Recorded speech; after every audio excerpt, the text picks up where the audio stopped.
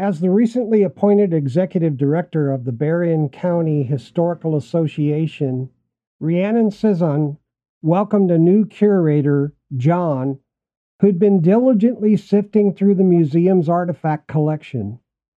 To his astonishment, he uncovered a trove of unsettling, undocumented items, including a live missile, bullets, an artillery shell, Civil War cannonballs, and a World War I bomb. Prompt action was taken, summoning the local bomb squad to assess this potentially hazardous collection. Following their evaluation, the matter was promptly handed over to the nearby military base. So he calls me later that night and says the U.S. Air Force from Grissom Air Force Base in Indiana will be up tomorrow at 11 a.m. to remove these bombs because we think some of them are active, including a couple that are already quite deteriorated. So the next day we had to close the museum, and we had just reopened to the public. This is all during COVID, right? Yeah. We had just reopened to the public, so we had to close back down again. I'd come in, but of course we all came in because we were all nosy individuals.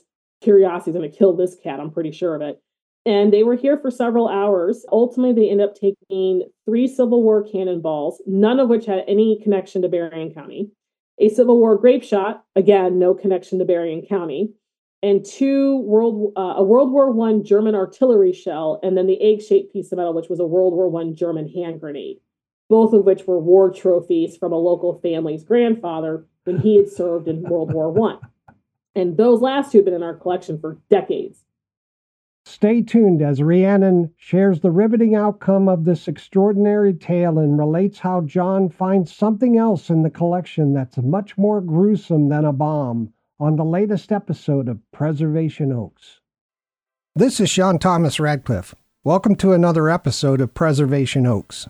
In this series, we introduce you to professionals from museums, cultural, genealogical, and historical societies across the United States. Now sit back, relax, and enjoy the program.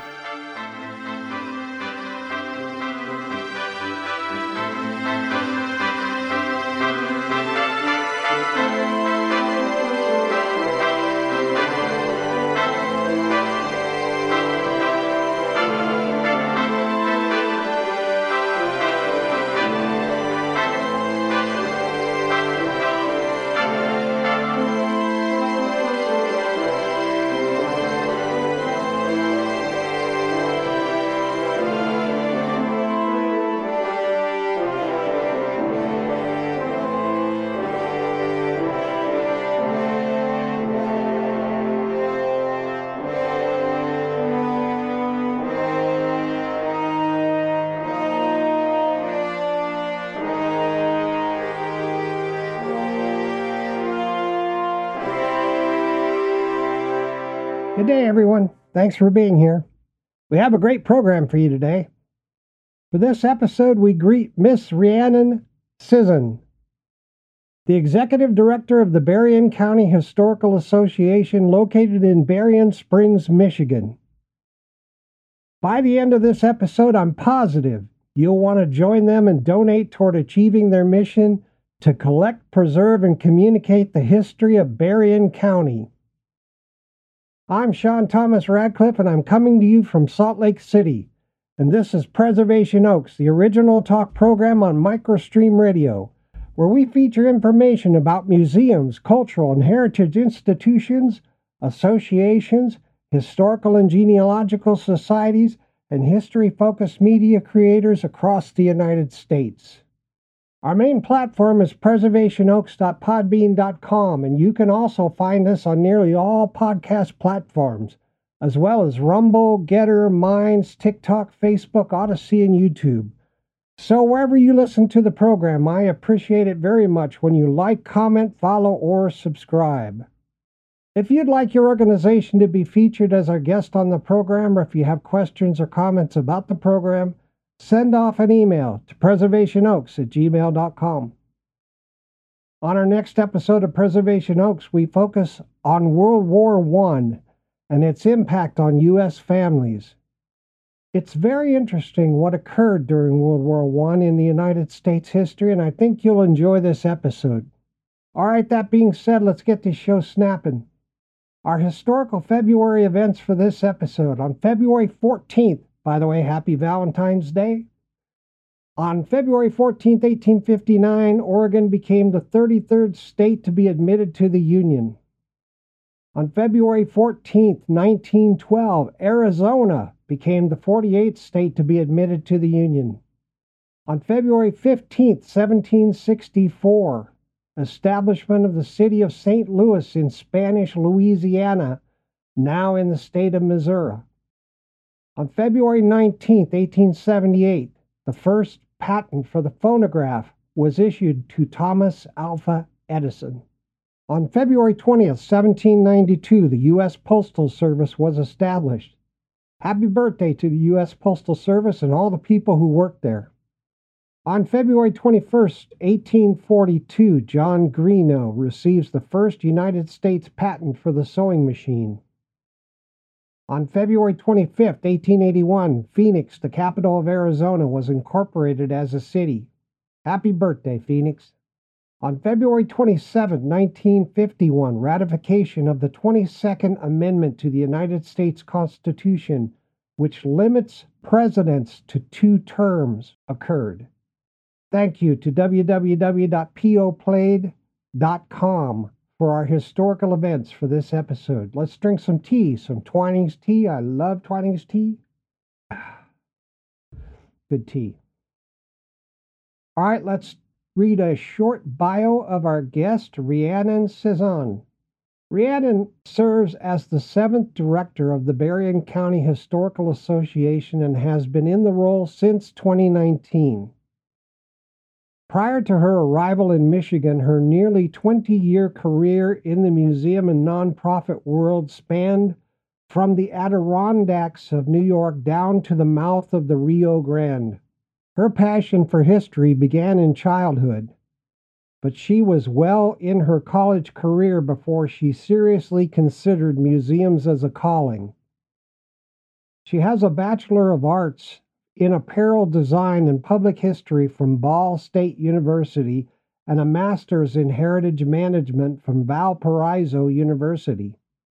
When not working hard to revitalize the courthouse square, she enjoys being dog mom to her brat terrier Nessie and enjoys reading, crafting, and visiting museums and tacky tourist traps. All right. Welcome to the program, Rhiannon. Thank you for having me. You're welcome. How are you doing today? It's such a pleasure having you as our guest. Well, I am doing great. It's been a busy day despite being closed to the public. So this is just one more thing to get done for the day before we open tomorrow and start the week all over again.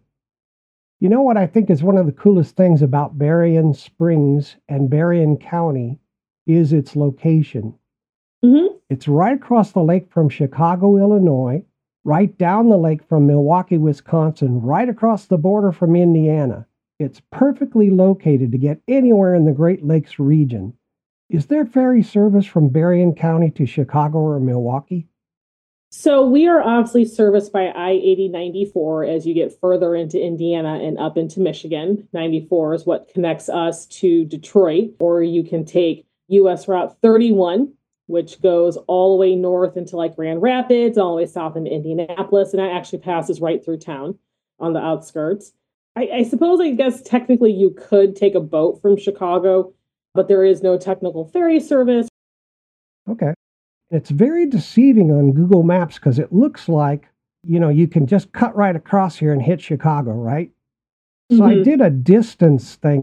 Yep. And it's 68 miles across the lake from Berrien Springs to Chicago. 68 miles. Then I thought, well, how long would it take by ferry to get there? And so I just did 60 miles at 22 or 23 knots, because the average ferry, according to one website anyway, was that a ferry goes 15 to 30 knots on average. And so I did 23 knots, and it said it would take 2 hours and 61 travel time, 2.61 hours.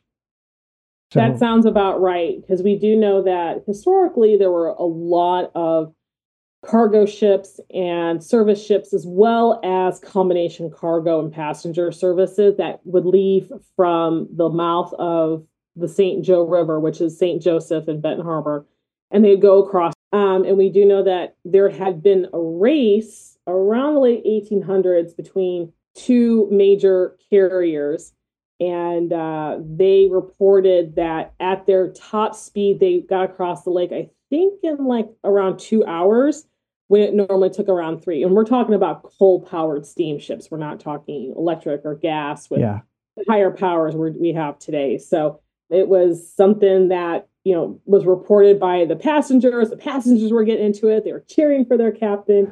And so they got from St. Joe, which is just north of Stevensville, down to the heart of Chicago in the Loop in about 2 hours. Wow. So they weren't tempted to try that quite again, but it was one of those rare moments that you kind of, that's really cool.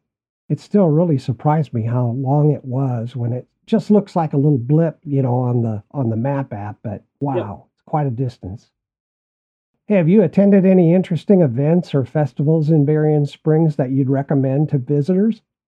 So actually, not so much as attend, but worked. The Berrien County Historical Association is an OG founder, original gangsta, original founder of the Berrien Springs Pickle Fest, which started in 2021. It was a revival of the Christmas Pickle Festival from the 90s and early 2000s. We host it here at the museum and at the library, which is across the street from us, every July 4th. And it's very well attended. We just got some numbers from last year's event, and they're estimating about 6,500 people attended last year's event, which is about 2,500 more than we were anticipating and had assumed. 94 feet is our record length of the pickle fling, which is a cucumber for sanitary purposes. But we do have vendors who sell pickles, food vendors who sell pickle-themed items. We have arts and crafts and makers and shakers and businesses. And what sets us apart from some of the other pickle festivals is we do have a tasting room. So each year we pick around 10 items, pickled items or pickled flavored items, and we have that available. That's for free, although donations are welcome to support the cost of that room. Kindle Your Christmas Spirit is every December. It's usually the first or second Thursday. There's not much consistency in that, but usually it's the first or second Thursday, 6 to 9. And you can go all over downtown. There's stuff at the library. We have stuff here at the museum. And those are our biggest festivals. And Berrien Springs has been working to bring more stuff. We're excited to pair with them again for another event in June called Berrien Springs into Summer. We'll have music, we'll have vendors, food vendors, a car show. And the museum will be open for free as an open house. Kind of a nice family-friendly or a date night opportunity to get us thinking about, summer. Summer will be coming soon. So we're building and helping contribute to the rise of these really cool, fun events around the village. Yeah, that's very cool. When is the Pickle Festival? Pickle Fest is July 4th. Oh, July 4th. Very cool. Yeah, we decided just to keep it on the 4th of July so that we could be consistent in our branding, advertising, and reporting. So if we kind of know when we're doing it, like we know every January, these guys go out, and every March this goes out, and every, we can make estimations and people can begin to plan a year ahead. Yeah, that's very cool. Yeah, let's go to the Pickle Festival on July 4th. That's very cool. Yeah, I believe we've changed the times this year. It should be 10 to 5. Yeah, 10 to 5. We thought 4 hours was a little cramped. So we've spread it out a little bit. So, yep, July 4th, 10 to 5 here in Berrien Springs. That's very good. Do you have craft vendors? We do. We try to make sure there isn't too many craft vendors of a particular style, but everything from, we have people who do wood crafts. We have people who make shirts or personalized items. We have jewelry people. We have come and build your own, necklace or bracelet, or just buy a bunch of beads to take home and craft with. But we also have local organizations like First Student, who are always looking for bus drivers. And we have food vendors that both sell prepackaged food. We had one woman do macaroons last year. We've had several folks sell pickles. Thank God we forgot those the first year. And then we have food vendors, actual food vendors like Ben's Pretzels and, Woodstock Grill and Town Hall Pizza, who all had both regular items as well as some pickle flavored items. Great Lakes Lemonade, which was one of our first vendors in 2021, is coming back, and she's reported that she's been experimenting with a pickle flavored lemonade. Oh, cool. Which, when you think of, I don't know, it challenges people. And then they have not yet confirmed this year, but Freaking Pickles out of Saginaw, Michigan area came last year, and they have this, basically kind of like a pickle bar, and you pick what flavors you want, and they'll package them up and sell them to you. And so, yeah, it's a little bit of everything. Oh, very cool. I bet it's a lot of fun. You know what it is. I mean, obviously, it's kind of hard on my end to judge things because I'm working it, but there's this wonderful sense of accomplishment when you get. We had about out of our almost 50 vendors last year, 23 took advantage of the early bird return period. We allow previous vendors to basically. We will eventually have limited spots because we'll lack the property for it, but we give them the first opportunity to come in and get their spots in first before we open it to the general public and businesses and things like that. So I think about a third of them are already on their third year with us. So they've been with us since 2021. Oh, nice. And do you get a lot of tourism? We do. Berrien County's, it's our biggest industry, easily outstripping farming, which is still a very big industry here. I think it's easily a couple million people a year pass through Berrien County for tourist purposes. We do know they did a study at Silver Beach, and they had 750,000 people come through the park just in the main and what we call the shoulder season. So typically Memorial Day to Labor Day is considered the season. And then your shoulder seasons, which people are starting to come back or starting to do their travel before the peak of the season, is usually May and September, October. Okay. And so they kind of ran it from, I think, April to October. And so, I mean, just the beach alone, 750,000 visitors. How many of those were repeats? I don't know if they have that information, but it's still an impressive amount for just one park. So you take that and you explode it, across St. Joe and Benton Harbor and, further down in Harbor Country or down in Niles or Buchanan. Most people say along the coast, but definitely come into the center part of the county. We have wonderful things up in Clomon, Watervliet, and down in, Three Oaks and Niles and Buchanan. And those numbers are definitely changing because now you have the influx of weed tourists, especially out of Indiana, some from Ohio. And we do get people from Chicago because we are a little bit cheaper than Illinois for the time being. That may want to change in the future, but yeah, so it's hard to say, but it's got to be close to 2 million annually. Summer's rocking. I know. I live just outside of downtown. So why are you all here? Please take a different route. Although it's the main it's the main route it's the business route into downtown, so I can't change anything, but. I always know when the season is starting because you're waiting a little bit longer and you got to adjust your time for that. Wow. What is the history of Berrien County? So Berrien County is located in the very southwest corner of Michigan.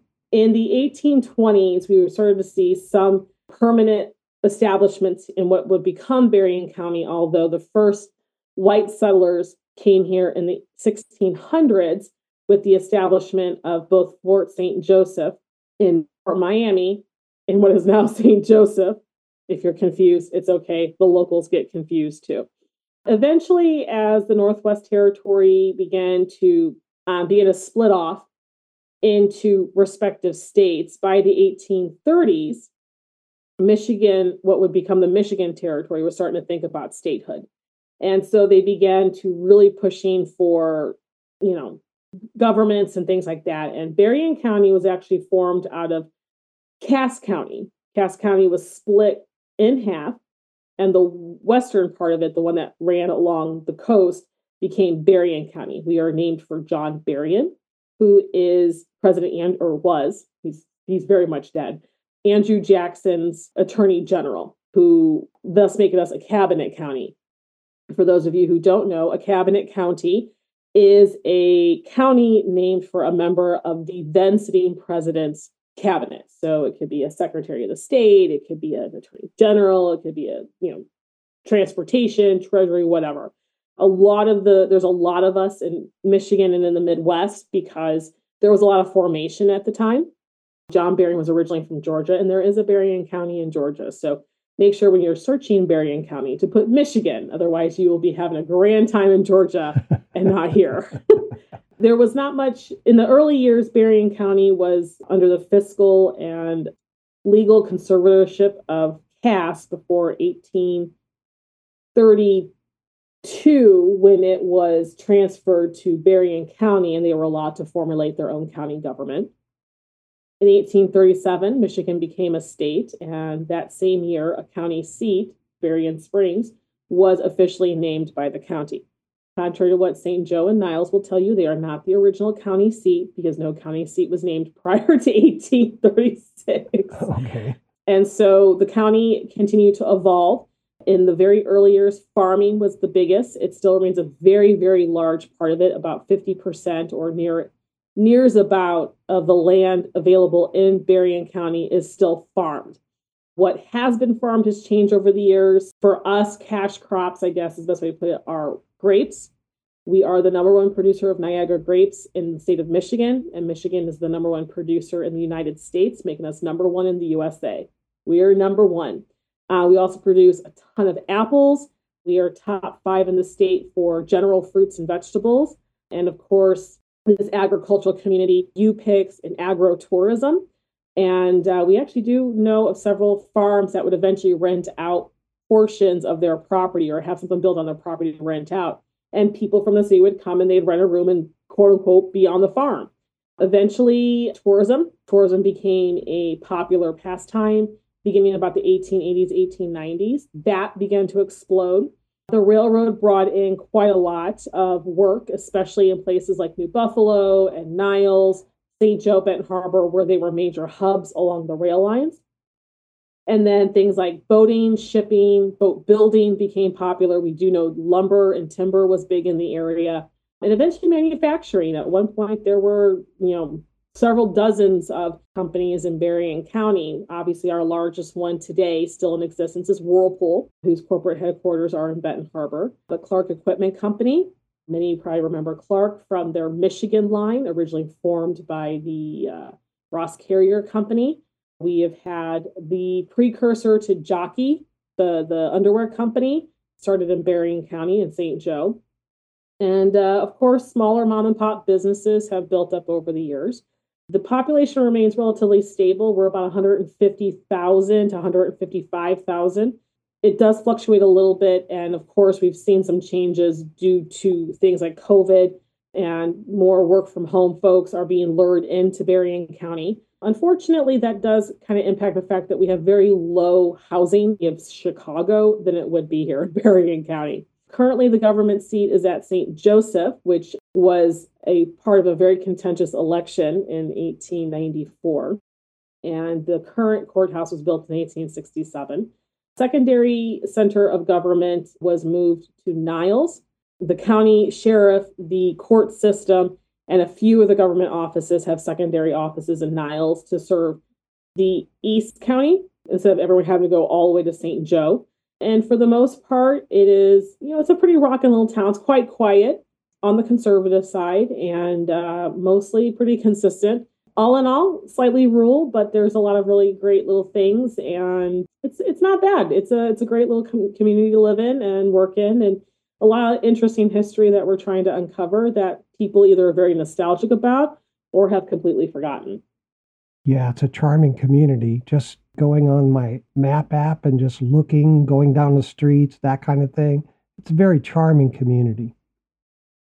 I'm very surprised by grapes being your number one crop. That's very interesting. Do you have wineries? I know, but it's not much of a surprise because actually by the 1980s, there was a bit of a dip in tourism, and tourism waxes and wanes. But the temperature and the atmosphere, and most importantly, the soil around here, which tends to be a little on the sandier side due to us being so close to the lake, and quite rich because of the lake's previous expansion into where we're at now back in many tens of thousands of years ago. Makes it a very rich soil to grow in. So it's perfect for grapes. And there was some, early guys like, St. Julian's who were pioneering tasting rooms and growing locally. And then a few more joined them. And then by the 2000s, there were a significant number of wineries who were then followed by breweries. Wow. And now we have distilleries. So you have Journeyman Distillery is the most well known of them. But we kind of all three are available locally. And that helped revitalize the tourist industry, because then you had a lot of folks like, bachelorette parties or weddings being hosted or family reunions or people just going on vacation generally. They had an opportunity. Well, we can go to this winery and kind of have a bit of a wine tasting. And then the rise of what we would now refer to as a brew pub, where you can get a good drink and they have food, but there's also other restaurants, and you can kind of ultimately end up creating, there's a really cool hotel or there's a really neat resort. And so you basically can make an entire weekend out of it. Go shopping in St. Joe or stroll down Whitaker Street in, New Buffalo.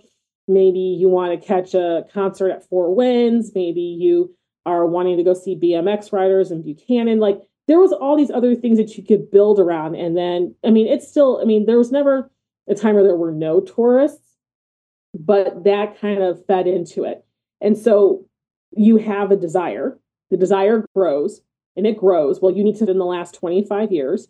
I know we all joke about wine moms, but you know what? Sometimes you just need to relax.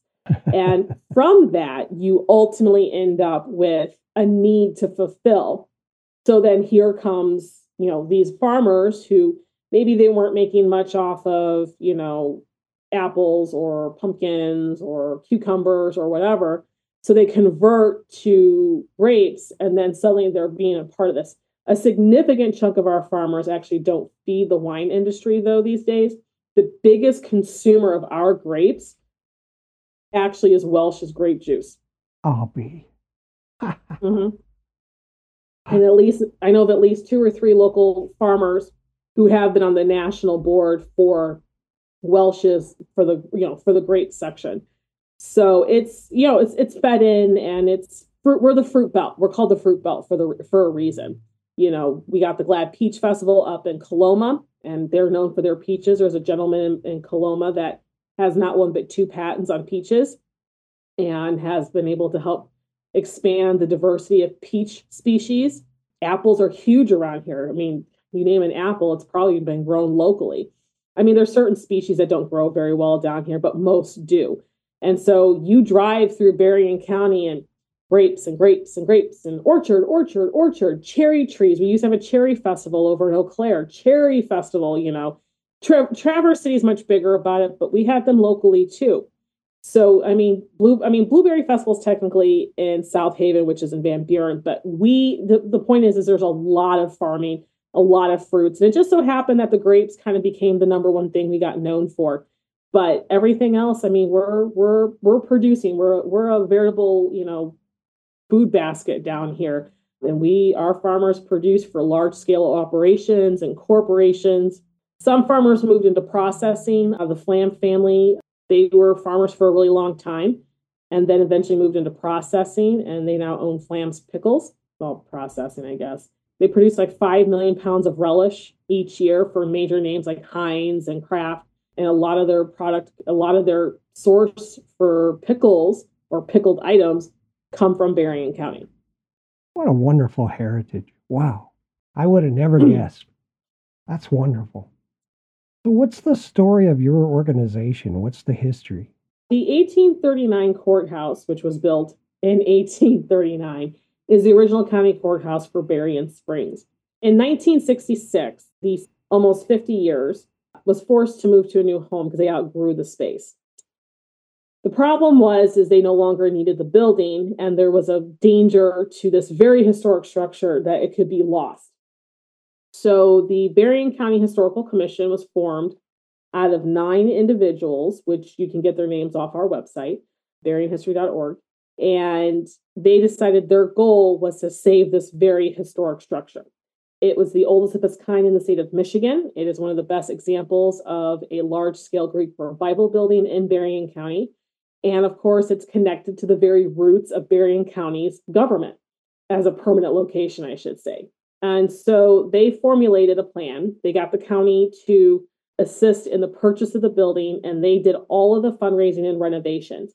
By the 1970s, however, additional items came into their laps, such as the 1830 Murdoch log cabin. And suddenly it shifted from the concept of just saving this one building to creating not just a historic building that's saved, but to save the history of Berrien County. There were 3 additional structures that they needed to gain to get the full county seat back, both privately owned by this time. And so they ended up in 76. In 1976, they ended up restructuring as the Berrien County Historical Association, which is the name we've been operating under since then. Over the next 10 years, they received from the county to steward, or they purchased and transferred back to the county various buildings, including the 1870 sheriff's residence, the 1830 Murdoch log cabin. They tore down the doctor's office, and they renovated the auxiliary building into Bennett's Forge. By 2000, all of the buildings were once again under ownership of the county, with the addition of the records building. And we are now 1.6 acres. So the idea is that we operate this property on behalf of Berrien County, which was shifted under the ownership of the Parks Department in 2014. So we're not just a historic site. We're not just a museum. We're also technically a county park, a portion of our identity that we're still trying to develop, because we're in a kind of a unique situation in comparison to like Love Creek or Madeline Bertrand and their disc golf course, and of course Silver Beach. We have been undergoing an extensive amount of revitalization since 2019 after almost 20 years of stagnation. Many of our permanent exhibits have received a much needed update. And in 2014, we rebranded the museum as a history center at Courthouse Square. So we operate as a business the History Center Courthouse Square, but we are a third-party organization known as the BCHA. And we are always looking to find ways to modernize the organization, as a history museum is meant to preserve and explore the past. It is not meant to operate within it. So modernization has been a huge key, but it's been wonderful, and it's given us an opportunity to explore this history a lot more, and we continue to do what we can to make it an exciting place for people who want to come see it. Fantastic. Thank you for that very much. Mm-hmm. Rhiannon, it's time to take a break for a few minutes. Sound good to me. All right, listeners, we'll be right back after these important messages.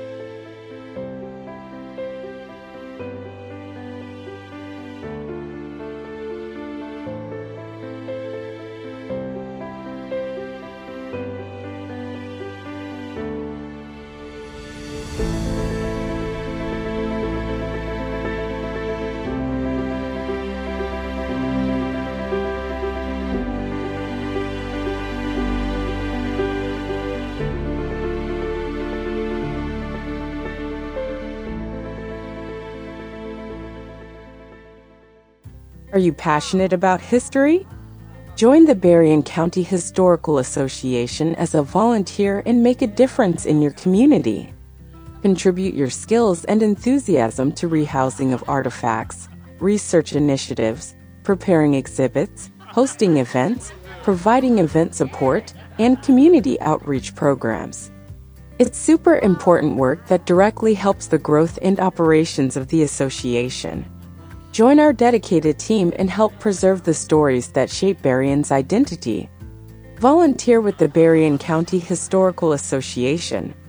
If you're interested, visit the website at berrienhistory.org or email at info@berrienhistory.org.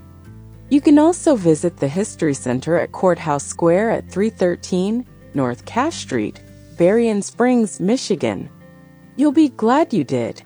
Join, donate, and become a member today. This is Ruth Armstrong from the Genealogical Society of Lynn County, Iowa, located in Cedar Rapids, and I love listening to Preservation Oaks, on MicroStream Radio. This is Natasha Adams, the director of the Heritage Museum in Independence, Oregon. I had a lot of fun as a guest on Preservation Oaks.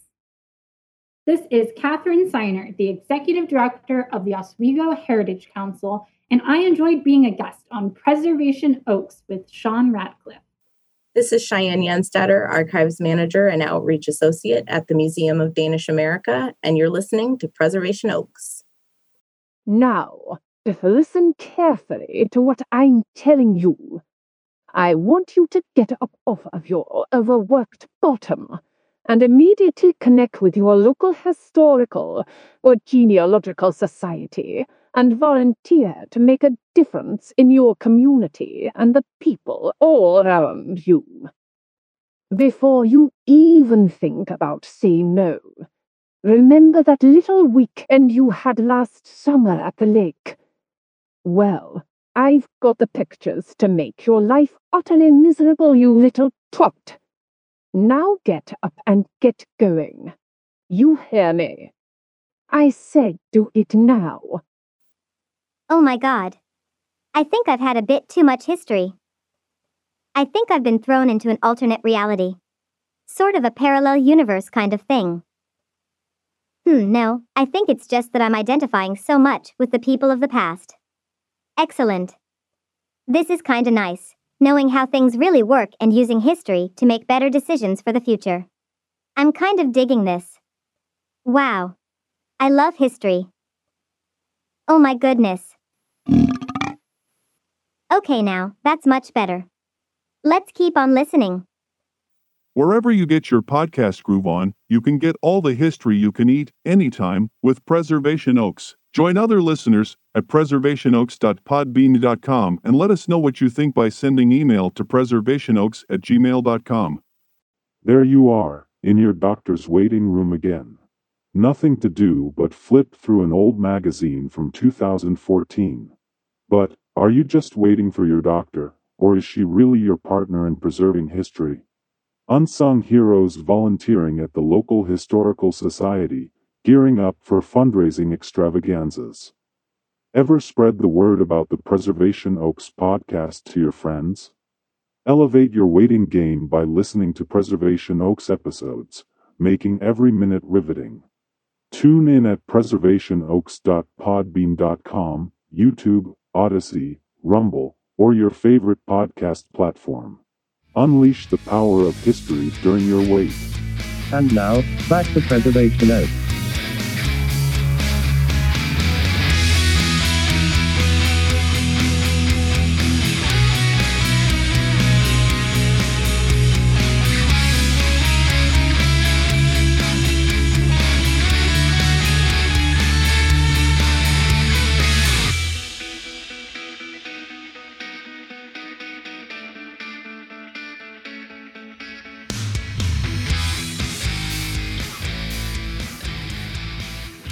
Welcome back to Preservation Oaks. I'm your host, Sean Thomas Radcliffe, and we're here today with Rhiannon Cezanne, the Executive Director of the Berrien County Historical Association, located in Berrien Springs, Michigan. Rhiannon, let's pick up where we left off, and welcome back. Thank you. I love learning about your area of the country. It's so interesting because who would have known? Grapes, apples, boating, shipping, tourism. Pickles. I could have guessed because of the proximity to the lake, but I would have never guessed all that agriculture.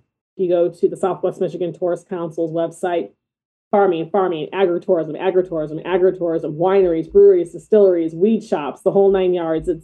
It's nice, and there's not that many centennial families still hopping around, but we still got quite a handful who can trace their farming family roots back to the 1800s. Now, listeners, I'd like to share the contact information for the Berrien County Historical Association. You can reach them at their website at berrienhistory.org. And Berrien is spelled Berrien, history.org. You can email them at info@berrienhistory.org. You can find them on Facebook at History Center at Courthouse Square. Their mailing address is P.O. Box 261, Berrien Springs, Michigan, 49103. Their physical address is 313 North Cass Street, Berrien Springs, Michigan 49103. So, Rhiannon, can you kindly share with the audience an overview of the communities you serve, the demographic makeup of your membership, and the mission and objectives of your association? Yeah, so as the County Historical Association, our primary responsibility is to the history of the entire county. So from Watervliet and Coloma in the north, all the way to New Buffalo in the southwest corner, to Niles in the southeast corner, and everyone else in between. In fact, I jokingly say our sub motto is from farmland to duneland and all the history in between, because we cover everybody. And that has been a bit of a problem in the past, as previous administrations for the organization did not give the kind of focus that should have been there. But we are working to correct that as fast as we can, because there's a lot of history that gets lost on a daily basis, and it's our responsibility to save it. So we have our largest cities are Niles, St. Joe, and Benton Harbor. Most other communities are much smaller than that. And then we have little hamlets and villages like Berrien Springs or Galeen, which are maybe a couple thousand people. So overall, about 100, as we said earlier, about 155,000 people, give or take. As I said, that is kind of changing as people are shifting and jobs and housing all become part of a much larger economic question.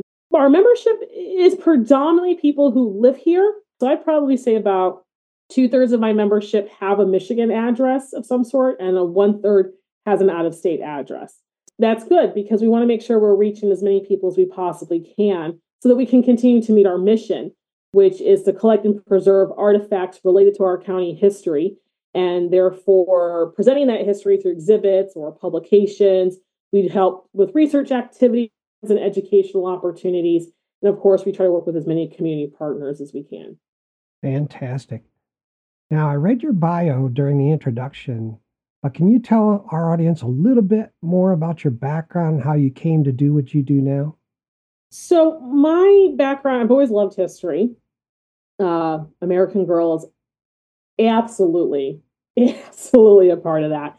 But I never considered museums as a career until college. I actually majored in fashion design first, and I took a history of costume class, and I realized, oh my God, I could play with historical costume and get paid for it. So my original plans had been to go into collections and collections management with a sub-focus on historical costume. So I ended up volunteering at Minnetrista Cultural Center in Muncie, Indiana, which was my apartment was halfway between the campus and the university campus and the museum campus, so it worked out great. And then I got pulled into doing some things for programs because they found out I was a very loud person and they needed help with a field trip. And so, I ended up really enjoying the year to get my history degree. And I found myself working in different museums and opportunities throughout the years. Michigan is state number 6 for me. And I've worked in museums ranging from, city historical associations like down in Brownsville to historic sites like Great Camp Sagamore to university-based museums such as the Church Center for the Arts at Appalachian State, North Carolina. I am familiar with Berrien County in the such that my grandparents on my father's side had a vacation house in Lakeside. So when I saw the job opportunity, I took it because it was close to family and it was what I was looking for. It was a directorship in a smaller organization that would give me some flexibility. And I was not anticipating doing the kind of work that I'm doing, as I have done a lot of renovation work, but it's been exciting and it keeps me on my toes. I'll say that. Oh, very cool. Thank you for that. Mm-hmm. So what's coming up on the horizon for the association? So we are coming to the end of our current strategic plan, and we are going to be doing some extensive review of what we may need to do for the next strategic plan. Anyway, so our next strategic plan will run 2025 to 2030. And obviously things like financial stability or philanthropic growth would probably be something, but we'll do some work for that later in the year and announce that probably by December. But we're continuing to evolve the organization. We have done a lot of work in the last 4.5 years. We're taking a bit of a breather this year, and then we'll start headlong into fundraising to complete the gutting and renovation of Bennett's Forge, which is not historic, so we got a little bit more wiggle room there. Some much needed repair work for the historic cabin, some grounds work, and eventually, hopefully in the next 5 to 7 years, I can start fundraising extensively for the records building. which would be about a $2.5 million project. So we want to get the smaller projects done first. So we want to get those done first, allowing for us to kind of give us money. This is where your money is going to go and how we use it. It creates a real deep sense of trust with people. If you're going to give me $1,000, you're going to know that $1,000 is being used appropriately to the project you had earmarked it for. But other than that, we're continuing to find ways to evolve our organization, trying to do more stuff digitally. It's very strange for a millennial. I'm a little not anti-technology because I am very much attached to my phone, but it's not been a top priority for me in comparison to some other projects. But we want to continue to expand our footprint on the internet. We are wanting to make sure we are getting as much information out there that we have, and more importantly, fulfill our promise to the county by closing a significant amount of gaps in our archives and collections. So those are big projects for us. But of course, those are long-term projects. Those are long-term thinking versus our more immediate stuff. So we do run exhibits every year, temporary exhibits. This year we're running 3 of them, and they run quarterly. We have nothing this first quarter as it's our slowest time of year, and we often find we have to do some repair work downstairs anyway, so there's no point putting up an exhibit until I can repair it. But yeah, so we have this year's theme is the ABCs of history. So April will see the installation of A is for architecture.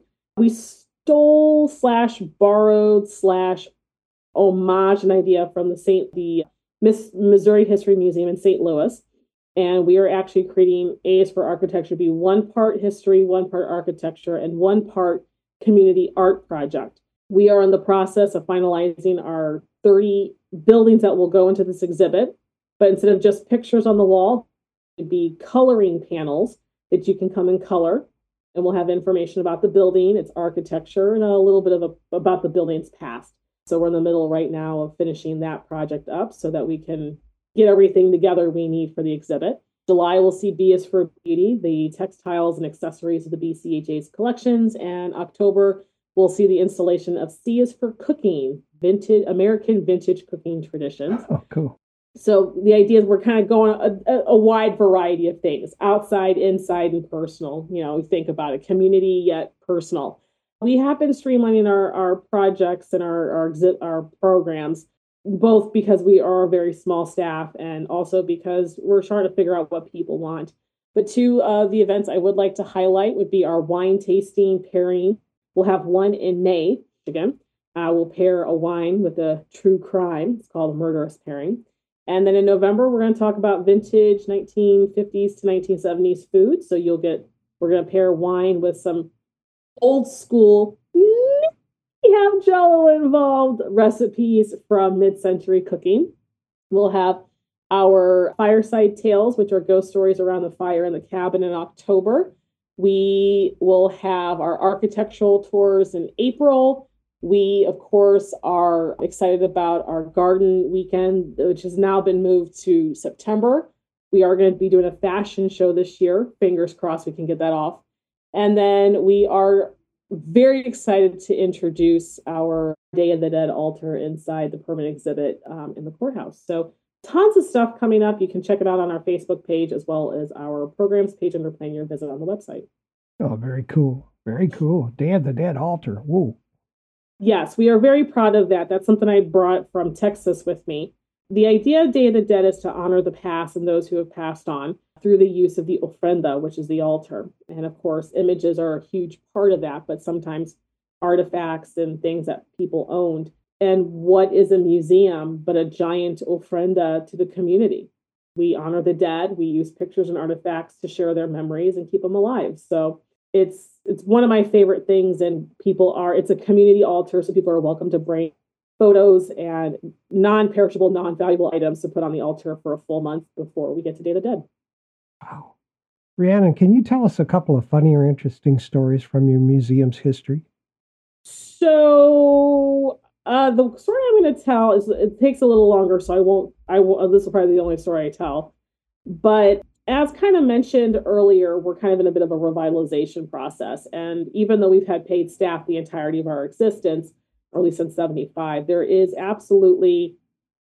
some bad maintenance that went on. And why it was allowed to get to that point, I don't know. But we're a bit of a hotbed and a bit of a mess.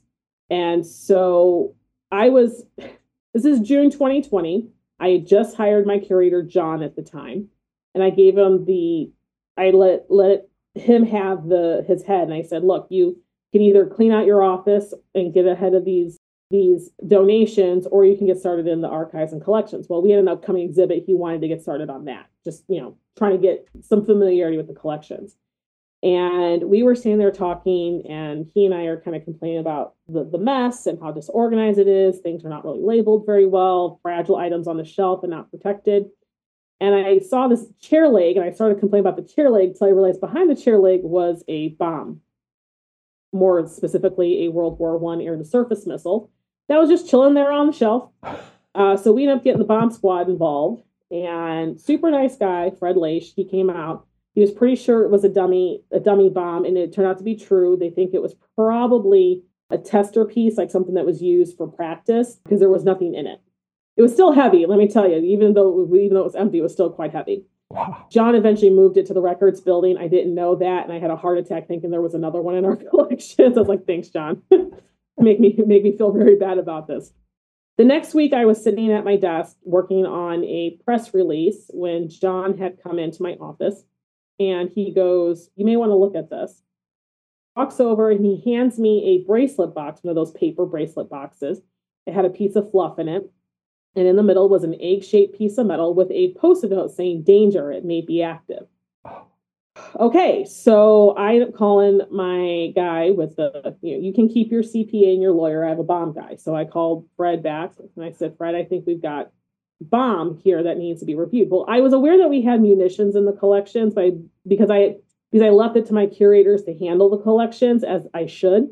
I wasn't as familiar with it. So John takes me into the collections, and there are artillery shells, there's bullets that are leaching gunpowder, there is cannonballs, there's all sorts of stuff, and it's just a whole rickety cabinet full of these things. So Fred had me take some pictures, and I sent it back to him.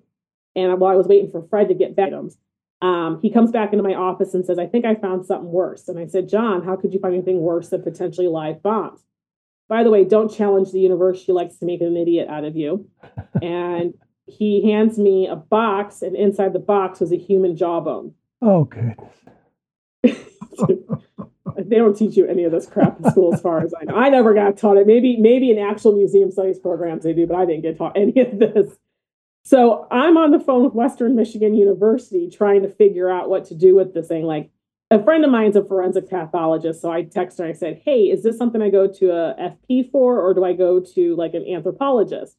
She goes, go to an anthropologist.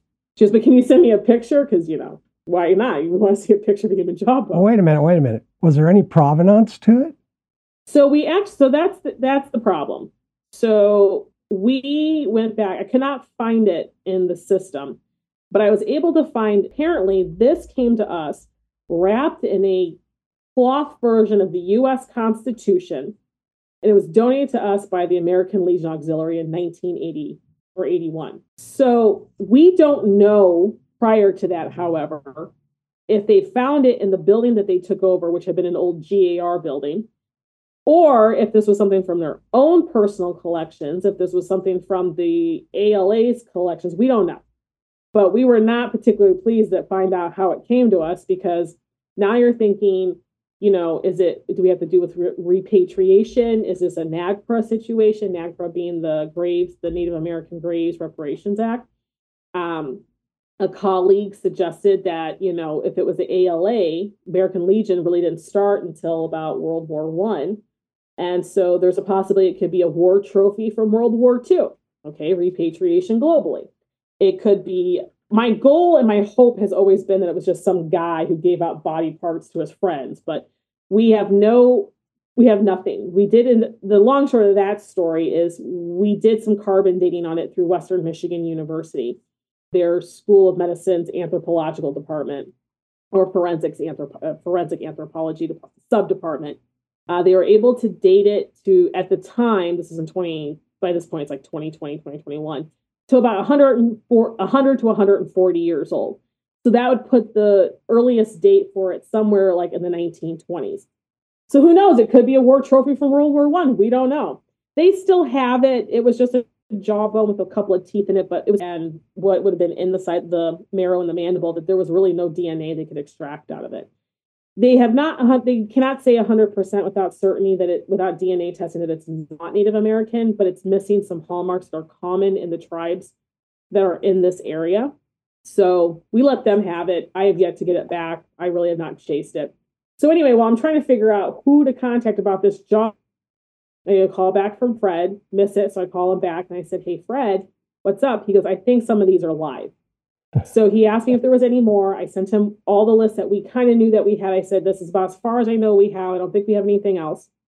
And the next day he comes out to take a look himself. And the week before he'd been, "Oh yeah, I'm so glad my kid's Paw Patrol blanket, blah, blah, blah." He's like being very jovial about it. I'm like, "Fred, you're not inspiring any confidence in me." So he calls me later that night and says the U.S. Air Force from Grissom Air Force Base in Indiana will be up tomorrow at 11 a.m. to remove these bombs because we think some of them are active, including a couple that are already quite deteriorated. So the next day we had to close the museum, and we had just reopened to the public. This is all during COVID, right? Yeah. We had just reopened the public, so we had to close back down again. I'd come in, but of course we all came in because we were all nosy individuals. Curiosity is going to kill this cat, I'm pretty sure of it. And they were here for several hours. Ultimately, they ended up taking 3 Civil War cannonballs, none of which had any connection to Berrien County. A Civil War grape shot, again, no connection to Berrien County. And a World War I German artillery shell, and then the egg-shaped piece of metal, which was a World War I German hand grenade, both of which were war trophies from a local family's grandfather when he had served in World War I. And those last two have been in our collection for decades. I got a call later that night from Fred saying all 6 of them were active, and they made quite the explosion at the quarry. Wow. The long and short of it is that whole situation was 48 hours from beginning to end. From 2 o'clock Tuesday afternoon to 2 o'clock Thursday, my entire life was bombs for 2 days. That's my favorite story to tell. I mean, we've had other things like finding like asbestos or having to redo an entire exhibit because of, lead, or, we had a gas coupling that needed to be replaced or would have exploded and taken out half the neighborhood. And I'm not saying my job is trying to kill me, but I am saying that my job is a little bit more dangerous than they let you on to believe in college. Hopefully you've gotten rid of most of the things that might kill you. Yes. So the Air Force. Yeah. So the Air Force was quite nice. They went through every single thing that we had and confirmed what was active, and anything that was less than 100% went bye-bye. So they were able to determine what was active and what wasn't. And the bomb squad's been very helpful. We had bullets that had deteriorated, and there was gunpowder all over this drawer that these bullets were in. We didn't touch it for when we needed to get that unit out of the collections for renovation. And then like the next day after they came to clean it up, we called them again to let them know we had a combination of, what was it? Oh, saltpeter and rosin. So saltpeter is the main ingredient in gunpowder and fireworks. And rosin is paired with saltpeter to make it burn hotter and faster and quicker. So these guys have been in a tin for probably over 100 years. The majority of that spent in someone's, some grandpa's garage. So they had to come back and get that, because that would have caused a serious fire and probably more if anything happened to it. And they were unstable at this point. Yeah. And then whatever last gunpowder bullets we had, we told them to take them. We didn't need any of that. I mean, like I say, I think my job's trying to kill me. At least it's being creative about it. I enjoy the creativity of it all. That's very cool. I'm sorry all that happened. Not a story one would expect. I need to ask you about the exhibits that are on display at your facilities right now, and I'm hoping you can describe the various facilities that are available at the History Center at Courthouse Square, which is what you call your facility, your main facility. Mm-hmm. Yeah, so obviously exhibits are a huge part of our organization, and where a lot of our artifacts and stories are on display. So for the 5 buildings, the forge, with the forge and the cabin closed during the winter because they are not heated. Eventually the forge will be, but not right now. So we have a combination of permanent exhibits and temporary exhibits. So the permanent exhibits can be found in the courthouse, including Berrien Springs, our storied past, which we just renovated here about 3 years ago. We included interactives for kids and adults to enjoy and dive a little bit deeper into the story of Berrien County than its predecessor did. We also expanded the history of the courthouse and its successors, the 1896 and 1967 courthouses. And then we do have semi-permanent, I guess is the best way to put it, meaning they've been there for a long time, but at some point they will change. I'll go back into that in a little bit. In the cabin, and the cabins actually should be a little bit older than what we're interpreting it now, but there are things and, information on display in the cabin, as is there are in the forge. And then the sheriff's residence, we have a permanent exhibit on the sheriff's office, which is another recent renovation.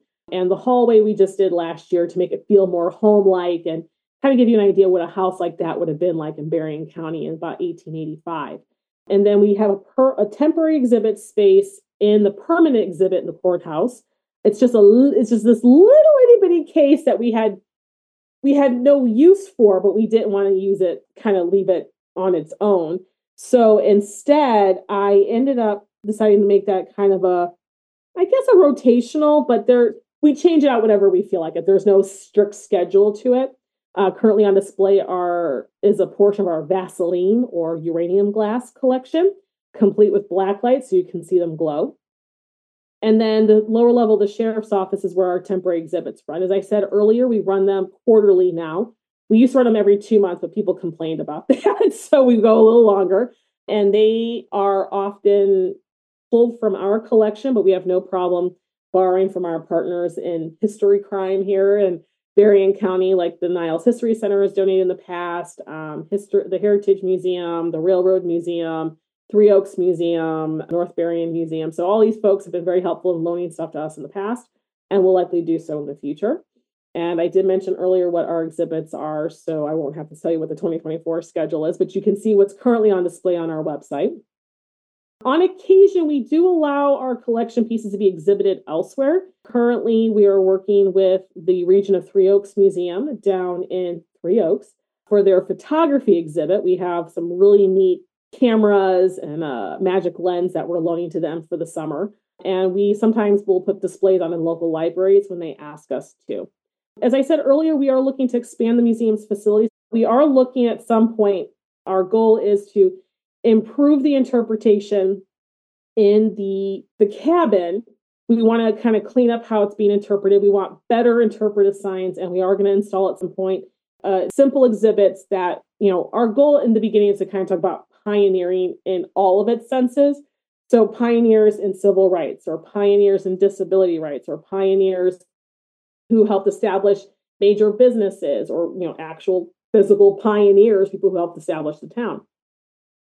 So it's a little bit of everything. And then, of course, we can always expand that out and just have different exhibits and things like that, maybe we work with community partners on. We're also looking to expand the interpretation in the forge. The goal is to gut that out and redo it. Since it's not a historic building, I can do whatever I want with it, which is super nice. And the idea is that's going to refocus on business and early industries in Berrien County, like, boat building, lumber, railroad, all things that we have stuff for and just no place to put it right now. That is actually a working forge as well. So we definitely want to make sure that gets its own opportunity to explore like the history of blacksmithing. And then at some point, my garden will get its own interpretation signage, because we want to turn that into an exploration of history through gardening. And each year we'll pick a different theme and build the garden around that theme. So plenty of opportunities and plenty of stories that we both are currently telling and plan on telling here in the near future. Very, very cool. I ask this question of every guest. If your building were to catch fire, what things would you grab on your way out? That is like asking me which child is my favorite. And I don't even have children. From a historical perspective, I would save the 1756 vestitures book that is written in German. It is the second oldest piece we have in our collection, and quite a rarity. It's a phenomenal piece. It's actually one of only 3 pieces that we left on display from the original exhibit that had been in the permanent exhibit area. I'm sure John would take something related to the Clark Equipment Corporate Archives. He loves that. But I have 5 buildings, so do I get 5 choices? What is a vestitures book? So it's a book of sermons. It's okay. It's hard. It's a little hard to describe it because I don't. It's German 1700, so it's a Protestant vestiture book filled with sermons that would be done in addition with the homilies or whatever. They don't call them masses, whatever the services are. Sorry, I was raised with Catholics. We call them mass, but yeah, it's all completely in German, and it is probably to us. It's probably the one piece I would absolutely probably burn myself to try and save. Okay, very cool. Well, Rhiannon, it's time for a break for a few minutes. Mm-hmm. All right, listeners, we'll be right back after these important messages.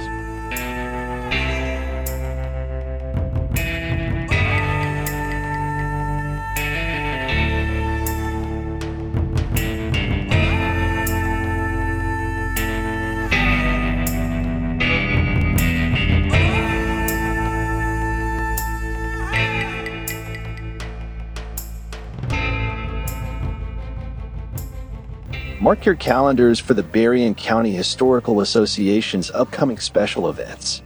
There will be lots of fun for the entire community.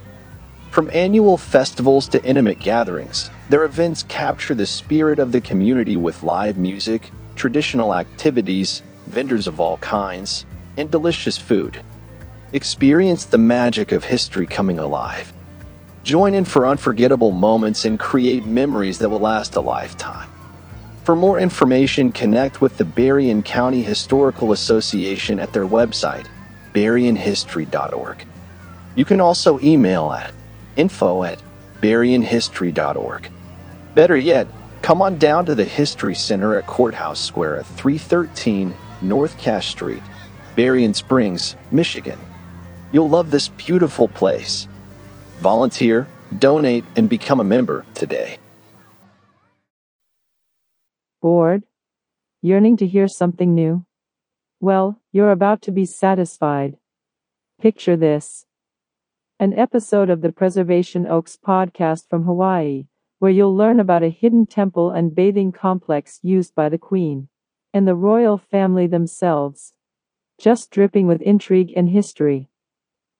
That's all covered in episode 2 with Dr. Paul Brennan. Now, try to think about something else. Can't, right? Well, you don't have to, because Preservation Oaks is available anytime at preservationoaks.podbean.com or wherever you get your podcasts. We appreciate it very much when you like, subscribe, or follow us to hear every satisfying episode. 9 out of 10 listeners agree Preservation Oaks is the best podcast on the internet. And here's a word from RCA Victor. Last week, the curtain went up on the 75th anniversary of the National Baseball League and the 50th anniversary of the American League. There's no better way to celebrate than by enjoying at first hand the thrills and the clean sportsmanship of baseball today. Baseball today.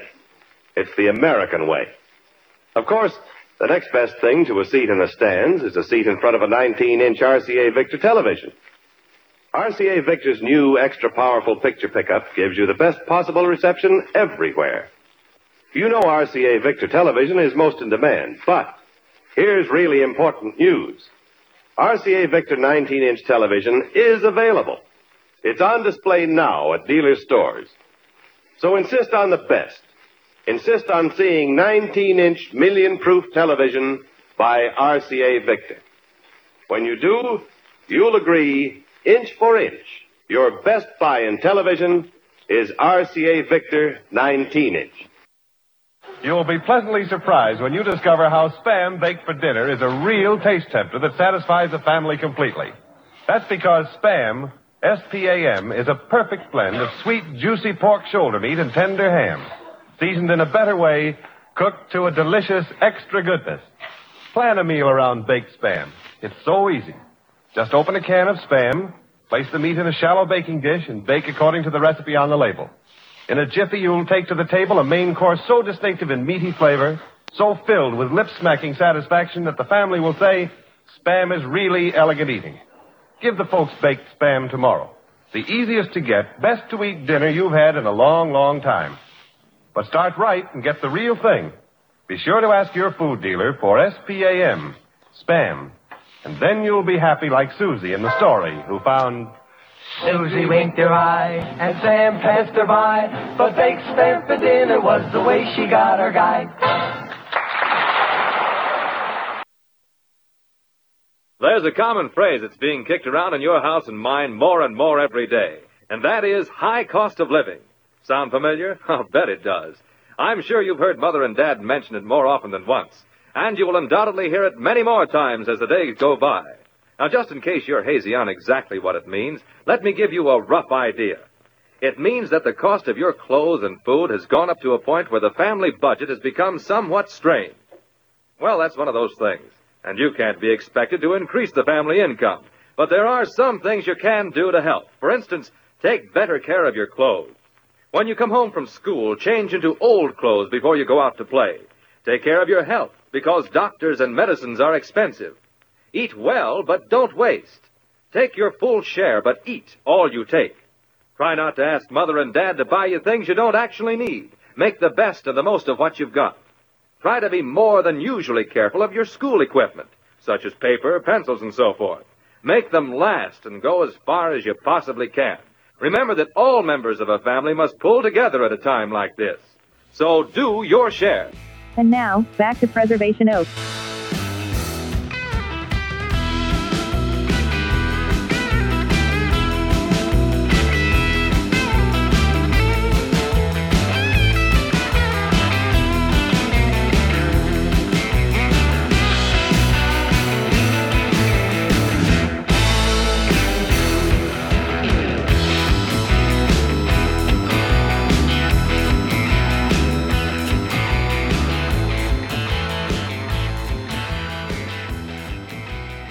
Welcome back to Preservation Oaks. I'm your host, Sean Thomas Radcliffe, and we're here today with Rhiannon Cizanne, the Executive Director of the Berrien County Historical Association, located in Berrien Springs, Michigan.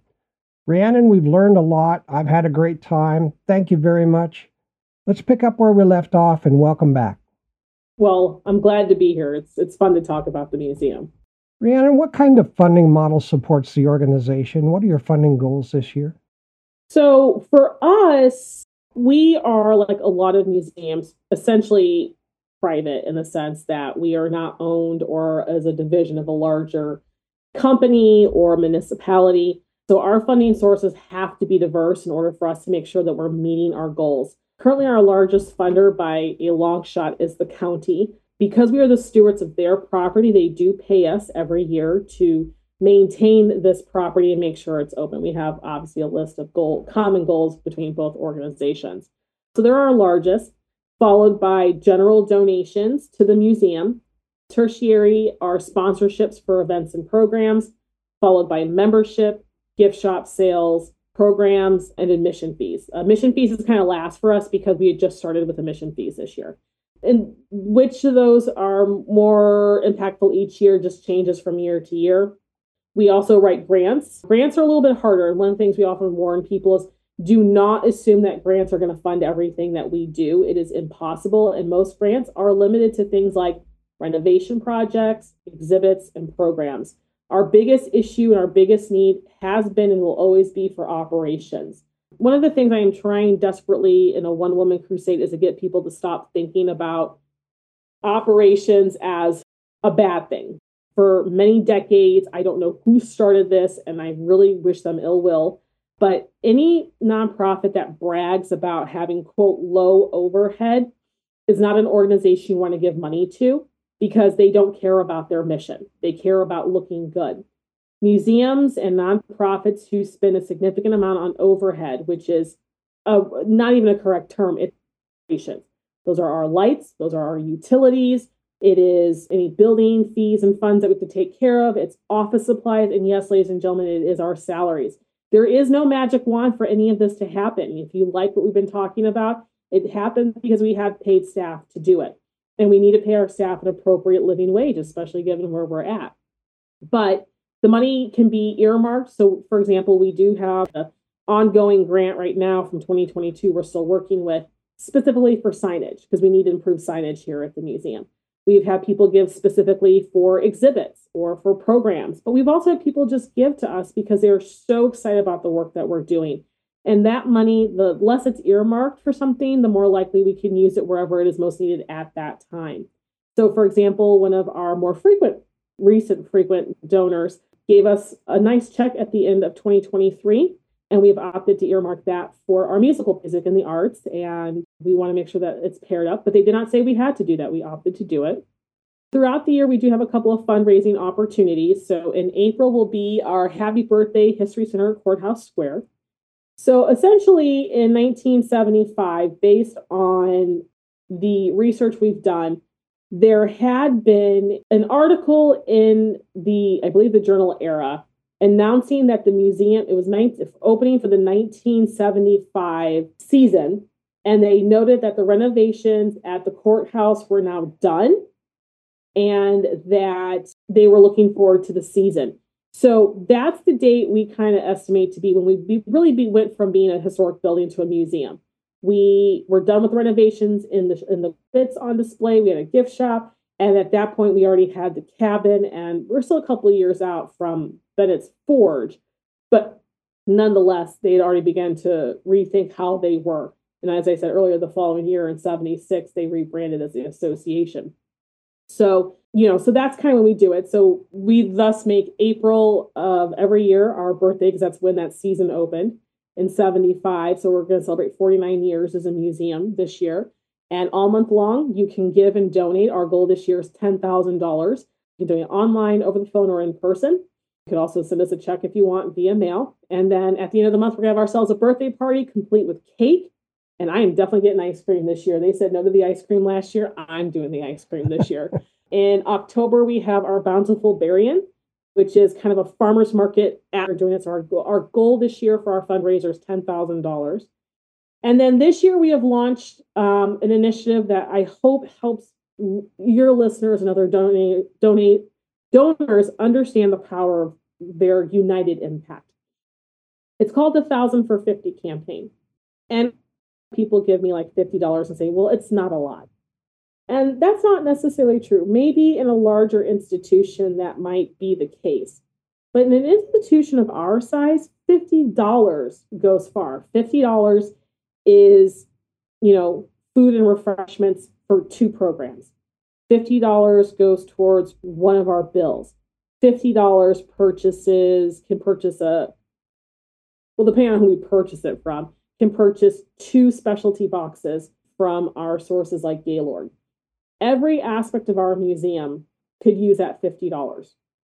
But the thing is $50 is on its own, while generous, can be more impactful when it's paired. If you end up having 2 people give me $50, now it's $100. Now we have supplies, office supplies are purchased for at least 6 months. We are able to pay for a workshop for our staff to attend to learn, some of the latest and craziest routines we do here in the museum world. $100 pays for our membership into one of our local organizations so we can take advantage of partnerships and new opportunities. So we're bringing the best to you. But if 1,000 people donate $50 each, that's $50,000. And the impact is enormous. If we are able to raise an additional $50,000 a year, we would be able to increase John and mine's salary. We are vastly underpaid for the work that we do. And we can finally start creating a more equitable and competitive salary so that whenever John and I opt to leave, the BCHA can attract the best and the brightest to Berrien County. We can hire another person if we wanted to. We could make renovations. We could purchase materials. We can spend more on advertising so people know that they have options here in Berrien County for children, for families, for teens, for adults, for seniors, the things that you want something unique and different, we need to get out there. We spend very little on our advertising, and it can be very confusing for folks who want to come see us. We want to be able to make that signage and those digital pathways much easier for folks. $50,000 allows us to invest in things like accessibility or video production so that we can make sure that we are advertising our wares to people. We have an opportunity to send staff to much further, much larger conferences so that we can isolate it here in our own little place. The impact donations have on small institutions like ours is so huge that I think a lot of donors don't get it. Every dollar matters, every dollar helps, but every dollar united with another dollar creates an unparalleled opportunity for such a small museum like ours. So there are plenty of ways in which you can give financially, but you also can give your time. Volunteers are always needed for events and programs. If you've ever wanted to see how a trial works but not be on jury duty, come be a juror on a mock trial for our local high schools. Come help us with this much needed recataloging and organization of our collections and archives. You love working with people? Come help us be a tour guide. Are you artistic? Help us create new items for our gift shop. Are you a person who loves people? Come work one of our events. Pickle Fest, we always could use volunteers.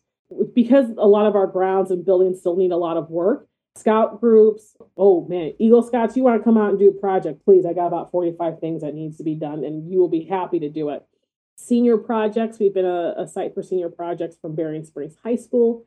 Internships, a little back and forth. Those are a little bit harder because there's a lot more work to go into those, but we do welcome local students and residents only because we cannot afford to pay you. We do not want people coming from Alaska to do any work here because it's just not acceptable. You would have to spend too much money to be here and you wouldn't get much value out of it, what you're spending.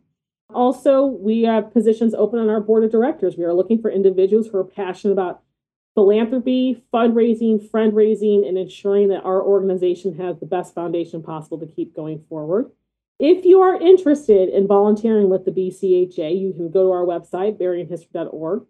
You can email our curator, John Moga, at his email, jmoga@berrienhistory.org, jmoga@berrienhistory.org. And we always have little opportunities. So we're always looking for volunteers for our jury for the St. Joe High School mock trials twice a year. But also sometimes we need, we've got a garden. We're going to need a volunteer corps for garden. So there's all sorts of opportunities that will eventually come up. So just kind of one of those, here's what we need now, and here's what we're going to need in the future. So absolutely check it out. And we accept volunteers and community service. We accept that as well. So there's ways of giving and small ways of giving. Attend an event. Come help support us. You attending allows for us to be able to know what we're doing is correct. Participate in our activities and come visit our exhibits. And buy your membership. It does not matter how much or how little you give to us. Everything matters and everything counts. Very well said. Thank you. What are your membership levels? So we are actually pretty affordable as far as membership goes. $20 for the individual, and our largest donor section is benefactor at $500. As a member, you do receive some perks because obviously we want to say thank you for giving your dollars to us. So depending on the size of your membership, you can have a number of guests added to it. Obviously, individuals just for you. You can't bring anybody else, or none of your benefits can be transferred. But if you're thinking like family or sustaining or patron, you can actually bring guests, and you actually are able to extend at the higher levels your guest perks to somebody else. Nice. It's about a year long for your membership, and perks include our monthly digital newsletter, The Docket, where you get to read my witty comments and my hilarious letters, along with John's deep research of local history. You get free or reduced admission to the museum, programs, and other events. You get member-only announcements. You have an opportunity to access the State Historical Society's history lists us as the thingy. Please don't abuse that if you're not a member of the BCHA. And of course, you have things like gift shop discount. Actually, our discount just jumped up to 15%. We thought 10% was too low. And then if you are in the higher levels, you can get things like behind the scenes tours, an evening with moi, and even additional memberships to give out as gifts. So plenty of really great perks for our memberships and our members for such a small organization. Nice benefits. I was also reading that you guys do event rentals. We do. Our biggest challenge is the county doesn't allow us to have alcohol on the property unless it's our specific event. Don't worry, I'm fighting that. But for the most part, we have had weddings here. We have had general parties here. So if an organization wants to have like a meeting here or whatever, they can. Weddings are our most common. We have hosted homeschool groups. We've had people, bands and performers rent the property for performances. And then we are trying to increase the number of individuals who see us as our grounds as a place to rent. And so we actually have someone interested in a potential class reunion later this year, family reunions, weddings, all of that can be held. If you are looking for a dry place, though, we definitely can 100% help you on that. So, and all the dollars from that goes back into operations. So it's definitely a very, very helpful option. Oh, very cool. Thank you for that. What kind of outreach and education does the association undertake within the community? So we've been kind of tied to the museum for the last few years as we've been making these much needed renovations. But obviously our programs and exhibits are a portion of that, but we are working to get back out into the community. So like, for example, the last couple of years, we were invited 2 years ago to the Niles YMCA's Healthy Kids Day. I remember telling that to someone, like, well, what do museums have to do with healthy kids? So at our booth, obviously we have information about the museum and whatnot, but we have an opportunity for kids to see if they are strong enough to be a pioneer. So we bring in a replica, I'm very mean, we bring in a replica butter churn that I load with weight so people can understand kind of how heavy milk can be. By the way, you never realize how heavy milk is until you go look it up and it doesn't seem that heavy. We also have iron, so obviously clothing and things like that. And we do have a 1940s, might be a little earlier than that, but a 1940s apple peeler that attaches to your counter. And so it's fun because the kids they'll pick things up or they'll move, oh, this is easy. And then you're like, okay, now do that for 20 minutes. And you just see their faces drop.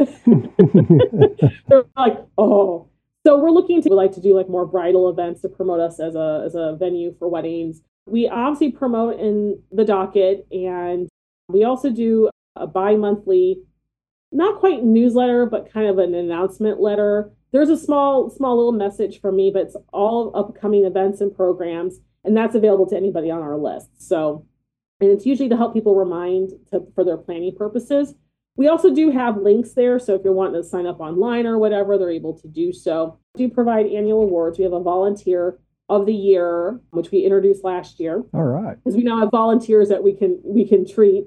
We just introduced the Judge Tom Nelson Legacy Award. It is given at the discretion of the board to any person who has dedicated, their time and their energy, I guess is the best way to frame it, to the museum for 10 or more years. Tom was a longtime member. He was here for over almost 40 years. He did what he was supposed to do. He had his terms, and he rolled off and then he came back. So he was very passionate, so we were very glad to be able to do that. And then we do a History Hero Award. It's given to an individual, business, or organization who has impacted the preservation of history in the last year. They can be dead, but they have to be dead within the last year. So all of this is information that can be found on our Facebook page, email blasts, and on our website, although I get sometimes a little slow on updating the website. My apologies. And then, of course, you come to the museum. We have, our calendars out. We have it in our display case on the exterior. And I do go to, I do go to meetings where I can to promote, and I have a good relationship with the local newspapers who really always get excited when we do something unique and different here, and they promote in the newspaper. Oh, very cool. Now, recently, what kinds of records or historical artifacts has the association received as donations from the public? So we've been very open. We actually, if you go to our website under collections and archives, we have a 4-page list of things that we are missing, or at least topics that we are missing representation of. So we've been using that to help guide a lot of our decision making.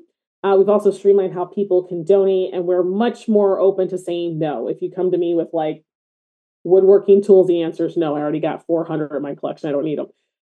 But as of late, some of the neater things that we've been receiving is used to be a company in Benton Harbor that made board games.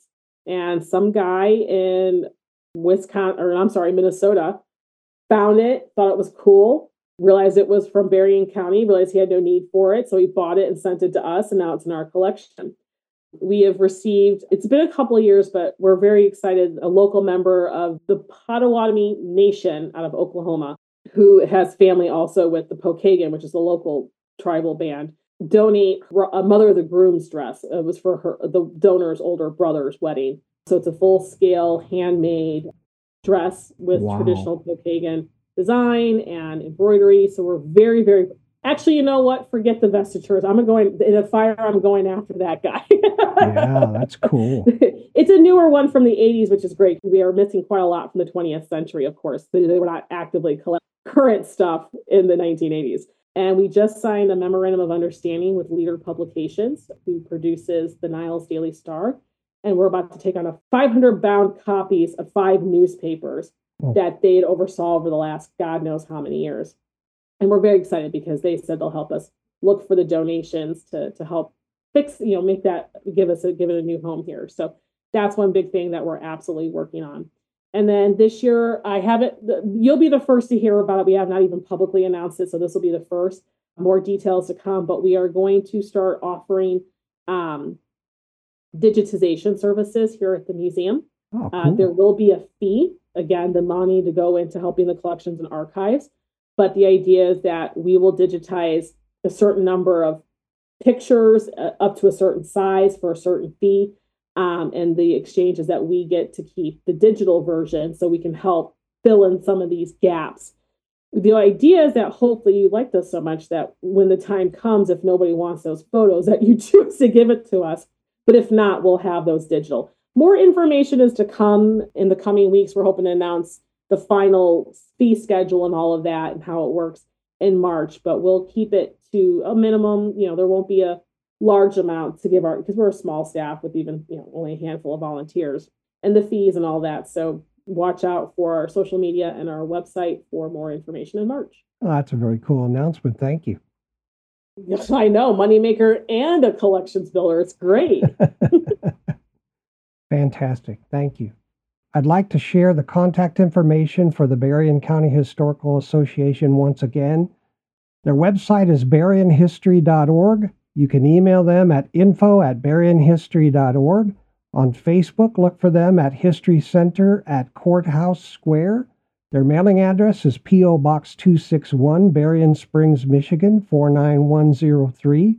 Their physical address to visit, and I hope you do, is 313 North Cass Street, Berrien Springs, Michigan, 49103. Okay, Rhiannon, what kind of things are available to do on your association's website? You've mentioned a number of things. So our website has an opportunity for you to become a member under our Join Us under memberships. You can sign up for registration if we have, in a rare instance of a paid employment or an opportunity for internship. It's all under employer volunteering. You also have access to free stuff on our website. So if you were to go to our website under Newsroom, we're going to rename that here. We have a new, more streamlined website coming up. You have access to old dockets dating back to the 1970s that was scanned by a very ambitious high school student. We love Parker. Thank you so much. If you want to see kind of how we're making the news, we have links to podcasts like this, as well as newspapers and, TV stuff that we have done. So you can kind of see what we've done in the past. We also have free downloads. And this is a really cool one because this is a combination of history booklets that came from previous exhibits. We are waiting. We just found the third one we were looking for. We just need to get it scanned and uploaded. But we also have kid worksheets and activities. Back in 2020, when we were canceling a lot of things, we felt a little bad because it meant that opportunities for kids were really limited. Pioneer take-home activity kit that had a bunch of guidance. And of course, the kits came with some of the actual physical stuff needed. And we ended up doing all sorts of different kind of worksheets and games that can be printed out and taken at home, coloring pages. So we have a Pioneer Living law, because we are a courthouse museum, so we didn't have to talk about that. Holidays around the world, perfect for December. It's Black History Month, so you can learn about the Great Migration or make your own paper quilt that's inspired by Black quilting masters, or even learn more about how kente cloth has become so popular here in the U.S. For May, you can do Asian American and Pacific Islander History Month with various activities. A Latino History Month is also available, and that's great for September and October. And if you just want to look something to do, we just found a stash of coloring books that were produced in the 1980s, and we will get those guys scanned up hopefully in the next couple of months. Keep in mind, we are a very small staff, and some things like that just kind of get pushed down the list. So you can check that out again under newsrooms, free downloads. You also can plan your visit on our website. So our gift shop, if you want to go shopping on our gift shop, we have a link to that. If you're interested in learning more about programs or exhibits to come visit, everything is there, as well as information about tours and talks that we can either do here for you or come to your place of business. And then when we have everything ready for our fundraiser, Bountiful Berrien is there. So a lot going on the website. And like I said, we're continuing to modify and change these things. I'm hoping by summer to have a little bit newer, more streamlined version of this where it runs a little faster than my current website. Cool. It's not you, it's us. A new one coming. That's great. Yeah, we're pretty excited about it. I've got to ask you, what are your thoughts about how best to keep history and community support flourishing for the current generation, the K through 12 kids? I think making them recognize that the problem is we teach history this is not necessarily the teachers. This is not necessarily anything with the curriculum that they're doing wrong. And they're not wrong. It's the way we teach history is an insular thing. It happened. We can't change it. We're just learning it because we feel you need to learn it. The reality is the story of us does not begin with our birth. It begins with the steps and the incidences and everything that happened prior to it, because it all shapes us. We cannot talk about, our lives and wherever we live without acknowledging how our parents got us there and how they may have gotten there. It's not a separate thing, right? It's a very much living, breathing thing. Everything we do is very much shaped by what has happened in the past. And as much as it annoys people, it is true. Things are cyclical. Things come back into fashion. Behaviors come back into fashion. It is an opportunity for us to celebrate all that we have been able to do up until this point and give us the strength we need to continue to make the changes, especially in the field of civil rights with misogyny, racism, and other issues that are still plaguing us. And so recognizing that it is both instructional, history is both instructional and reflective. We reflect what happened in the past as our current society, but it's also instructional, what not to do, what to do, and really give us the opportunity and the strength to take those risks to try to write the next chapter of the story. Fantastic. Thank you. Rhiannon, I read that you and your association have won several well-deserved awards. What can you tell us about those? So, yeah, we've had awards, and we've also had quite a lot of nominations. And the nominations were just as important to us as the awards were, just simply because after so many years of decline, we were suddenly being recognized once again by our community. And that is probably the greatest thing that we could get. But we are a 2020 recipient of the Pivot Award from the Michigan Museums Association for doing what we could to, quote unquote, pivot during COVID. And for us, it was making sure that we moved digitally. We were posting things weekly. We were posting things online. We were all over Facebook. I had a weekly, for like 5 weeks, I did a different video on different parts of museums, like how we handle collections and ways you can use those ideas in your own life or whatever. And so for such a small organization that was struggling, it was a big deal for us to be able to have survived, not unscathed, obviously. Financially, we took quite a hit like a lot of other institutions, but our doors were still open by the end of 2020. And knowing where we were at when I started the year prior, that was very important to me. We've also been, we're a 2-time nominee for Nonprofit of the Year or Nonprofit Excellence or something like that for the Southwest Michigan Regional Chamber. I was nominated 2 years ago for a Rising Star Award, which was a huge surprise to me. And I am a class of 40 under 40 for 2020 or 2021. I can't remember, one of the 2 years. And that was a huge boon because I am not from Berrien County, and a lot of my class was. These were people who had been working in Berrien County from the time they were teenagers, and they're more out in the community than I was. And so it was just like, oh, they recognize us. They know we're here. And so, I mean, we've been nominated for other things, and I know people have nominated us, not really been a finalist for anything. But in the very early years, when I first started in 2019, 2020, and 2021, can I say the early years? Technically those are the early years. That was probably the biggest boost we needed to keep going. It's nice being told, no, you're doing what you're supposed to be doing. Good job. And so we're hoping in the next year or so, after we've made some additional changes and this, that, and the other, that, we start racking up those awards again, because I know we'll definitely earn them. Fantastic, and congratulations. Oh, thank you.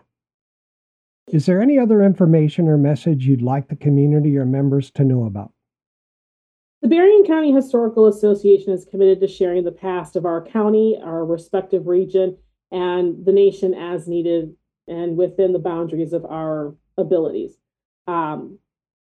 We will remain committed to collecting history and sharing it for years to come. And we will never allow ourselves to ignore history, to hide it, to push it under the rug, or otherwise alter to make it more palpable. We are willing to face this head on and give you the opportunity it's meant to be experienced versus how others think you should experience it. And that commitment to ensure that everyone has that opportunity is at the top and forefront of all of our work here at the museum. Fantastic. Thank you. Okay, reflecting just a bit, how do you think your members, volunteers, and the community view you and the association in terms of benefit and value? Well, if you'd asked me this question, which I guess would now be 6 years ago, the answer would have been no value. When we did our strategic planning session in 2018, we were told, even by the locals here in Berrien Springs, that they were surprised we were still open. They weren't aware that we were doing anything here. Schools telling us that they didn't see any value of bringing their students. And I think we've done a 180 on that. We recently experienced a theft at the museum, a financial theft. Hundreds of dollars were stolen out of our donation box. And John lives locally, and he was at the local grocery store. And they know he works here, and the women found out about it through the newspaper. And they were absolutely appalled, just appalled that someone would steal from the museum. Why would they come into our town and steal from our museum? People see value in us. They're territorial about us again, because they know we're here and they know we're once again a part of the community, and they want to protect us. The local Rotary clubs donated hundreds of dollars to help recoup the costs that we lost. And many people were very outraged on our behalf. They were very upset that we would have been attacked in such a way, and offered whatever help they could. And I don't think that's something that would have occurred in 2017 or 2018 before we made all these changes. We've always had value, but now people see it and they appreciate it and they're glad for it. Fantastic. Thank you. Thank you, Rhiannon Cizanne, for spending time with us today. I just want to tell you how grateful I am for you being here and helping us to understand your wonderful area of the country and your great Berrien County Historical Association. The History Center at Courthouse Square is really amazing. You're doing some fantastic work there, and I've enjoyed learning so much about you and your organization. Thank you again. Oh, thank you. We really appreciate you considering us for the show. And with that, we'll end our time with our guest, Rhiannon Cizanne, the Executive Director of the Berrien County Historical Association, located in Berrien Springs, Michigan. Listeners, please stay tuned for my comments and wrap-up, which is coming up next.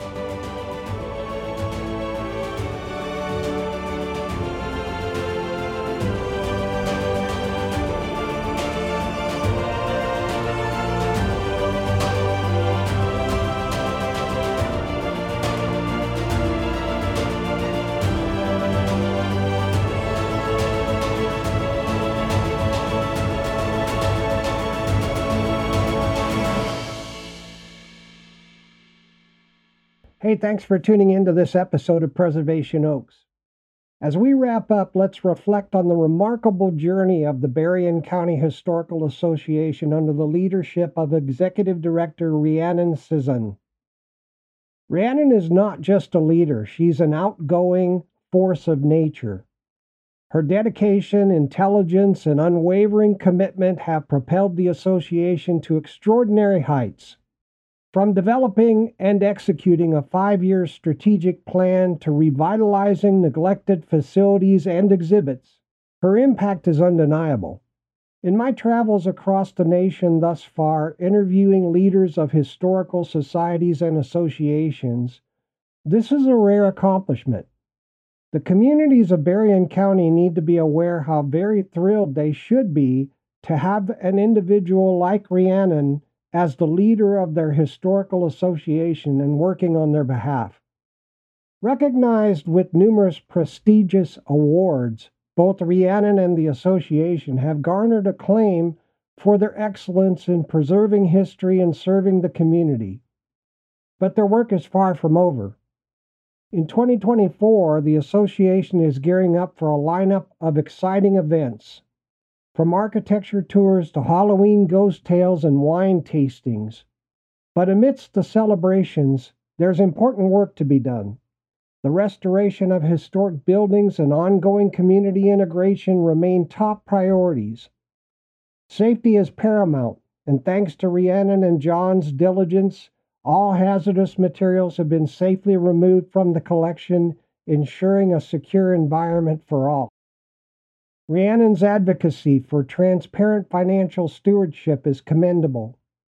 As the association approaches its 49th anniversary, they aim to raise funds to support their vital mission. The 1,000 for 50 campaign invites county residents to contribute $50 each, knowing that every dollar directly enhances the association's offerings. Volunteers are the lifeblood of the association, with opportunities for everyone to get involved. Whether it's event assistance, collection organization, or guiding tours, there's a role for every talent. Looking ahead, the association is embarking on new initiatives, including a new digitization service to preserve community memories for future generations. In the words of Rhiannon, our story is not just our own. It's intertwined with the past, shaping our present and future. Together, let's celebrate our history and empower the changes needed for the next chapter. The Berrien County Historical Association relies on the support of its community, whether through museum visits, event attendance, or generous donations. Your contribution makes a difference. Join them in preserving the rich tapestry of Berrien County's history. Hey, thank you for listening. And remember, the story continues with each of us. The contact information for the association, you can reach them via email at info@berrienhistory.org. Their website is berrienhistory.org. You can find them on Facebook at History Center at Courthouse Square. Their mailing address is P.O. Box 261, Berrien Springs, Michigan 49103. You can visit them, and I hope you do, at 313 North Cass Street, Berrien Springs, Michigan 49103. If questions occur to you and you'd like more information, please connect with the association via the contact information provided. If you're a listener in the area the association serves and you're not already a member or a volunteer, please consider joining and supporting them. Hey, I hope this information helps the audience understand how valuable the association is to the community and what kinds of excellent services they have to offer their members and the public. The Berrien County Historical Association, located in Berrien Springs, Michigan, is truly one of our nation's preservation oaks. Okay, that's a wrap for this episode. Music used today is from Cymbalbird, Music Dream, RKVC, Tim McMorris, Track Tribe, Alexander Nakarada, and Scott Holmes. Microstream Radio is a registered trademark. You can visit us at www.microstreamradio.com. This broadcast is owned and copyrighted by Microstream Radio. It cannot be rebroadcast, downloaded, copied, or used anywhere without the written permission of Microstream Radio. Thanks to everybody for listening. This is Sean Radcliffe. See you all next time on Preservation Oaks, and until then, keep on giving and keep on living the good life.